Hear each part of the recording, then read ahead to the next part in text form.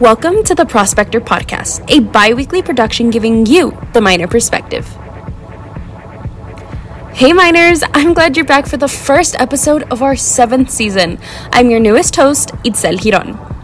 Along with my fellow Prospies, we hope to cover all of your favorite arts and culture moments, sports recaps, and the latest news across UTEP and the borderland. To start off, I bring you The Pick, a quick recap of all things you need to know. On July 23rd, the World Health Organization declared the monkeypox outbreak a public health emergency of international concern. Locally, El Paso has only had one reported case as of August 12th. However, public officials say not to worry as the mortality rate is immensely low in an interview with KFOX 14. Earlier this month, former President Donald Trump's estate Mar-a-Lago was raided by the FBI for more than 9 hours as they combed to find what has now been revealed as more than 300 classified documents, including top secret CIA, national security, and FBI documents. The Department of Justice did release a redacted affidavit Friday, August 26, which gives a clearer picture of the investigation at hand. In lighter news, the first week of school has just finished and it surely started on the right foot with record-breaking enrollment numbers and UTEP's biggest freshman class to date with around 3,600 students. Now, Swifties, we must rejoice. Taylor Swift has just announced her brand new 10th album titled Midnights. Swift announced it after winning Video of the Year at the 2022 VMA Awards on Sunday, August 28th. The album is set to debut October 21st with 13 tracks spanning quote-unquote 13 sleepless nights scattered throughout Swift's life. Here on campus, the NPR station for the Southwest, KTEP, just received 3 Edward R. Murrow Awards. The categories and the award-winning stories are Migrants Expelled for Hard News, Border Wall Falls for investigative reporting, and Private Asia Graham for continuing coverage. Luckily, I was able to sit down with news director of KTEP, Angela Kocherga, to talk about what these awards mean to KTEP and the borderland. You know, to journalists, we all know how important an Edward R. Murrow Award is. Can you give a little bit more insight on what that is to someone who isn't a journalist? Sure. So it's there's 2 actually under Edward R. Murrow, named for the very famous journalist dating back to he covered the war. He worked for CBS News for many years, and so the award's in his name. And so every year there's a contest, the Radio Television News Directors Association, a regional contest. So there's a Texas and surrounding region, and then a national contest to award in a variety of categories, the best journalists, the best stories. All right. Well, it's prestigious enough to win one. How does it feel to receive 3 awards? It's been great, and it's especially a wonderful testament to KTEP, our public radio station based here at UTEP, to be able to have this many awards in the short time we've been doing local news. So we've won several, including a documentary about the aftermath of the August 3rd mass shooting, a year later, what had happened to our community, and then several others. For the first time this year, we have the national award, and that means that our story, the story I worked on about migration, we can go into details about what the story was about, competed against across the country. I mean, it was in our category. For hard news, we were going head-to-head with stations all over the country. So real honor, and really proud that KTEP and our region can claim that honor. Well, that hard news segment was Migrants Expelled. Can you give us a little bit of insight of what you were talking about? Sure. So at that point, we all know that in our region we had a lot of migration from primarily Central America, and it's been dating back to 2019, the previous administration, the Trump administration. But we were seeing again a huge number of people coming through, and they were being turned away at different ports of entry, different border crossings, not allowed to claim asylum. And some who managed to cross in the Rio Grande Valley, South Texas, Brownsville, McAllen, that whole area, were being sent to El Paso and then back across the border, but this time into Juarez. And so they were being expelled was the official term because there was no process at that point, because there was a pandemic and people were just being sent back as a pandemic health order, so they couldn't claim asylum. So I went across, and at that point, it was good timing. A whole group of people, good timing for news, not good timing for the people, were being, sent back into Mexico. And they had just gotten off a plane, been put on a bus, and then they were suddenly at the bridge and did not know where they were, and asked me, the reporter, where are we? And so I told him Juarez, and then, there was all this panic, and most of them were women with young children. And so I was able to focus on what was happening to them. And then we delved into the role of social media in kind of misinformation, disinformation for migrants who were being told, hey, come up from Central America, you'll be let in, the door's open, everything's great. And when they got here, they found out another very harsh reality. That was not the case. And finally, met a mother with a very tiny child. This, in my opinion, really was the human part of the story that really conveyed the misery of people who migrate for various reasons. The little boy kept tugging on her skirt. They had been abandoned by her, as she called him, guide, but smuggler, and had run out of money and were at the bridge. And basically, they were depending on the kindness of strangers to get snacks and things. So the little boy kept tugging at her skirt, and I said, well, what does he want? And she said, well, every day, he's like, Mama, I want to go home. And, they're so far from home, and there's really was no prospect, and it's really hard for her to turn back. So that I think that audio in that piece really conveyed, the human part of that story. What do stories like Migrants Expelled mean to not only the border community, but to people across the nation? Well, I think it's important to have our stories told in our region from people who live here and know the border on both sides. And to explain, yes, this is a story that often is politicized because it's a difficult issue, people crossing the border. But we need to explain the complexities of it. Why are people coming across? Who's coming? What about our laws? We haven't had immigration reform since 1986 under the last president who actually was able to succeed, and that was a Republican president, Ronald Reagan.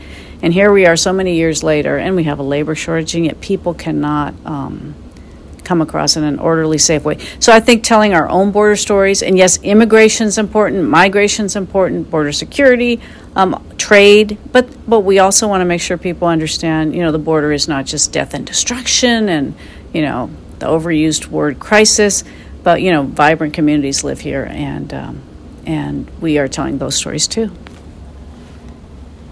To you, what do these awards mean to KTEP, to UTEP, to the borderland? As we mentioned earlier, there's such prestigious awards. What do you hope this shows to other journalists or up-and-coming journalists? Well, I think that this is a region that has wonderful, compelling stories, human stories, and so it shows that we can get the work, the awards, and the work done, the journalistic work done here at a very small station that we're trying to build up local news. We have only had local news on the air since really I came on board during the pandemic, and so we started our first newscast in 2020. In March, literally when we shut down, we went up on air with local news. But I also think it's so rewarding to be on a campus where I get to work with great young student journalists, our next generation of journalists. And you will be the people who continue that storytelling, who tell the stories from the border, the bilingual, bicultural, binational population, and from that we draw these great student journalists. And we always tell the students, I co-teach Borderzine, our multimedia journalism class with Professor Kate Gannon, and so we tell students that's your superpower. You may not know it because you just take it for granted, but you have this inherent understanding and talent for telling these border stories. And I think that we are in such a unique place to be able to do that and have such wonderful young journalists actually doing the work already. What does this mean, or what's the future for KTEP now? These are big awards. What's next on your plate, especially as news director? What do you hope this brings to KTEP? What do you hope to push, or how do you hope to push KTEP even further? Well, I'm happy to say, we're part of the university's strategic plan now. So we are right now exploring what that means and how to build up the station and yes, tell these great stories, report these stories, do that journalistic work that needs to be done for our local listeners on air, but obviously streaming is the future, but also beyond, to be able to tell our story regionally. We collaborate with a group of public radio stations in Texas and NPR and beyond, but more importantly, to also be this training ground for these great journalists who are coming through UTEP and will go on to tell the stories. And so incorporating more of their work on air, and we've started to do that. You're hearing some of that work, and the goal is to do a lot more. Thank you, Professor Kocherga. Is there anything else you would like to add about KTEP, about any stories you have coming up or anything like that? No, we've got a lot of stories to cover, and really looking forward to working with more students, and very inspired by all the work that you and the other students at the Prospector are doing. So thank you. Minerpalooza just announced its headlining act as Tequila Rock Revolution. According to their website, Tequila Rock Revolution is the brainchild of Grammy-nominated Austin Latino rocker/electric violinist Hated Pintera. The show is a metal-fueled, mariachi-infused, and spectacle of sight and sound paying homage to the tradition of mariachi through an unprecedented fusion with modern metal and electronica. Our new arts and culture editor, Meagan Garcia, went out on campus and asked students what they thought of the headliner. Okay, Alondra, do you know who's headlining for Minerpalooza this year? No, I don't. Can you tell me? Yes, it's actually a group. It's a mariachi band, and they're called Tequila Rock Revolution. Oh, that's so cool. So I was wondering, are you excited about this, knowing that they're the headliners? I'm a lot more excited about it now. I didn't know that there was a mariachi band headlining. If I had known, I probably would have been excited from the get-go. Do you wish that maybe they brought somebody else? Cool. Yeah? I like that it brings kind of diversity to it. I love that. Would this bring you out to Minerpalooza? Do you think that this would attract you to the event? Definitely. Yes, definitely. Mariachi music always gets me pumping. My friend used to be in mariachi, and I always loved it when she would play, so this will actually get me going for sure. Cool about that. Are you excited? Yeah, no, that sounds great. I love mariachis. I actually just recently developed even more of a love for that kind of style of music because they were at my cousin's quince, and it was just so nice. It was so fun, and it felt like a cute little embracement of my culture. UTEP football had their first game of the season August 27th, bringing in a sold-out crowd to the Sun Bowl Stadium. Although it was a tough loss, I'm not one to speak on how the game of football is played. So, we have our new sports editor, Emmanuel Rivas, with your recap of the game, along with the preview for the season. Hello, and welcome to the sports section of the Prospector Podcast. I'm Emmanuel Rivas. I am the sports editor for the Prospector Daily, and today we'll be taking a look at a couple of things, including Saturday's football game against North Texas and a quick preview of the football season for your UTEP Miners, including some volleyball recaps and previews. Let's get into it. So the game Saturday itself got off to a rocky start after a weather delay which lasted about an hour. But once the game got started, both teams found themselves struggling to score early on. By the end of the half, UTEP found themselves down 1 point, 14-13. After that, it was a shutout. In the second half, North Texas scored 17 points unanswered, with your final score being UNC 31 and UTEP 13. It's not too difficult to see why UNC found themselves winning this game. A key factor was how early UNT managed to establish the run game. UNT rushed for over 160 yards, allowing them to open their playbook, and throughout the game used a lot of play action to really open up the field, and the Miners defense really struggled to shut the run game down, and so that's what allowed UNT to keep punching it down the field, whether it had been up the middle or on play action, and so that's where they succeeded.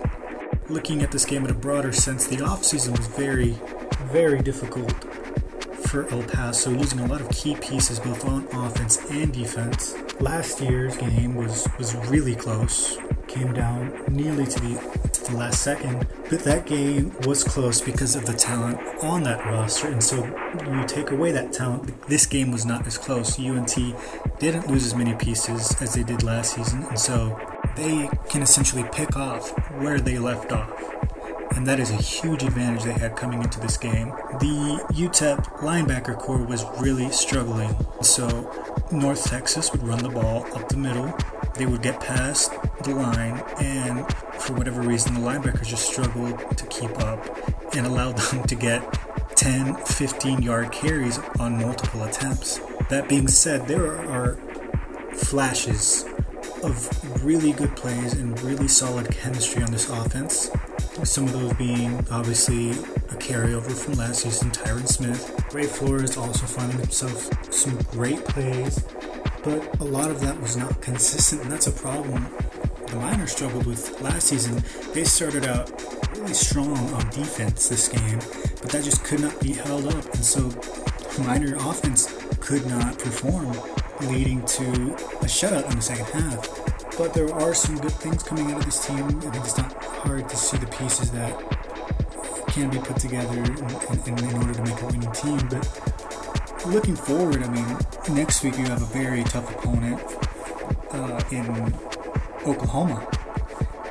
A matchup that, to be completely honest, is very lopsided. Not many people see UTEP coming out of this one winning. They're ranked number 9th. Last season they were 11-2, and in their conference, the Big 12, they were 7-2. The last time these two teams met was in 2017, where Oklahoma scored a total of 56 points over UTEP's 7 points. There are some things that have dragged OU this offseason. They lost their former head coach Lincoln Riley, and so there is a transition period at the head coaching position, but that's definitely not going to be enough to offset the talent. And offensive coordinator Jeff Levy, one of the best in college football, will surely give the Miners a bit of a challenge, to say the least. But for those of you interested, the game will be on Fox. It'll be at 1:30 p.m. Mountain Time next Saturday. So feel free to watch that game. But looking ahead, you have a classic matchup against New Mexico State, which last season their standing was 2-10. And of course, the Miners met the Aggies last season, beat them 30-3. Very satisfying win. Expect a win. That game will be on ESPN Plus at 7 p.m. Saturday, September 10th at the Sun Bowl. That following week, the Miners take a trip to Albuquerque, Saturday, September 17th, where they will face off the New Mexico Lobos, a 3-9 standing last season, and a 1-7 standing in the Mountain West. That game will be at 6 p.m. The last time the Lobos and the Miners faced each other, the Lobos came out on top 20-13. After that, UTEP finds himself back at home facing Boise State with a 2021 7-5 standing and a 5-3 Mountain West standing. They will face off Friday, September 23rd, once again at the Sun Bowl, 7 p.m., and this will be on CBS Sports Network. Now, the Miners did face off against Boise last season, losing 54-13. An interesting matchup. Skipping ahead all the way to the end of the season, the matchup I am most interested is UTEP at UTSA. Last season, the Roadrunners and the Miners met. Miners ended up losing that game 23-24. Now this game will be Saturday, November 26th in San Antonio at 1:30 p.m. Now the Roadrunners last season 7-5 and 5-2 in Conference USA, so very, very interesting to see where these teams will line up. as for football, that's it for now. Moving over to volleyball. The UTEP volleyball team just got back from their Northwest Invitational in Evanston, Illinois, where they won 2 of their 3 matchups, which included a 3-2 win over Northeastern, a loss over Northwestern 0-3, and a 3-2 win over Pacific. The UTEP minor volleyball team will head back to El Paso for the Borderland Invitation, where they will face off against New Mexico, Portland State, and South Dakota. The games will span just about 3 days into Saturday. The first game against New Mexico will be at 6 p.m. on Thursday, September 1st. They will then face off against Portland State 7 p.m. on Friday, September 2nd. And then they will face off against South Dakota at 10:30 a.m. on Saturday, September 3rd. Good luck to both teams moving forward, and I'm excited to be with the Prospector and the Prospector Podcast. That's about it for me. Thank you for your time. As mentioned earlier, the first week has just finished, and personally, I know I'm tired. But how are you all feeling? Yeah, tired as well? I felt that.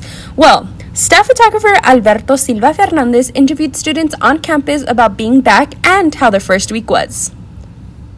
How do you feel being back on campus this semester? Great, more energetic and ready for everything. Great, to be honest. Mm-hmm. Yeah. This is my second year here at UTEP, mm-hmm. and now last year I felt very welcomed, and I'm ready to keep using the resources that. Nervous. This is my first time here.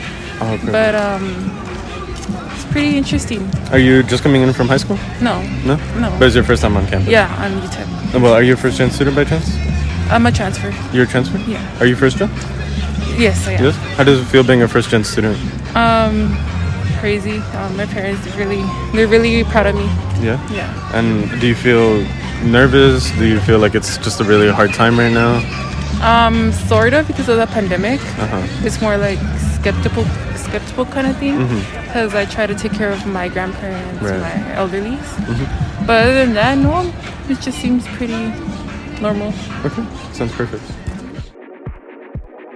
Well, that's it for today's podcast, but before we go, I just want to say thank you for listening, and I hope the Prospector Podcast becomes your next go-to podcast to listen either on your way to school, on your way home, walking on campus, or even doing your errands. Hope you're here next time. Treat people with kindness. I'm Itzel Giron.